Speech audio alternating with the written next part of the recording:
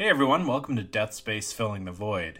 My name is Patrick Jones. I'm a journalist based out of New York City. Currently live in Crown Heights in Brooklyn with my girlfriend Jamie, our dog Ollie, and our tortoise Franklin. As a journalist, I've made countless videos that are all across the internet on various topics, but I've wanted to do something on death for a very long time.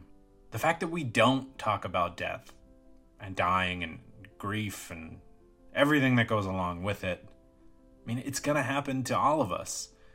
And it seems as though it's swept under the rug. And then when we're going through grief or dying ourselves or you name it, we may not have the tools at our disposal to deal with that in the best way possible. And this isn't me just putting my thoughts out into the world. I'm using this podcast as a platform to learn myself, to hear from people of diverse backgrounds and thinking. And my hope is that through these discussions, we can all take something from them that can help us in times of need or really just day to day.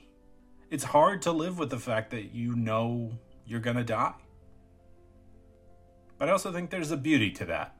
So starting March 4th, season 1 of Death Space Filling the Void is going to kick off. The first season will be 5 episodes. The second season will be 10. And in those 2 seasons, I interview people who are open and kind enough to share their stories of grief. I interviewed a physicist on how the universe itself is going to die.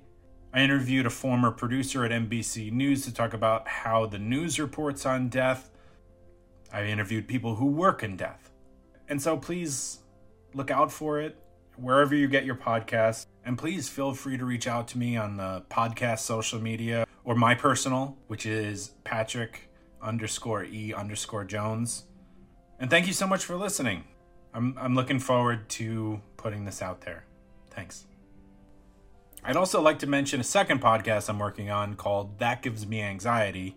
In that series, we talk about different things that scare us and why they may not be as scary as we think.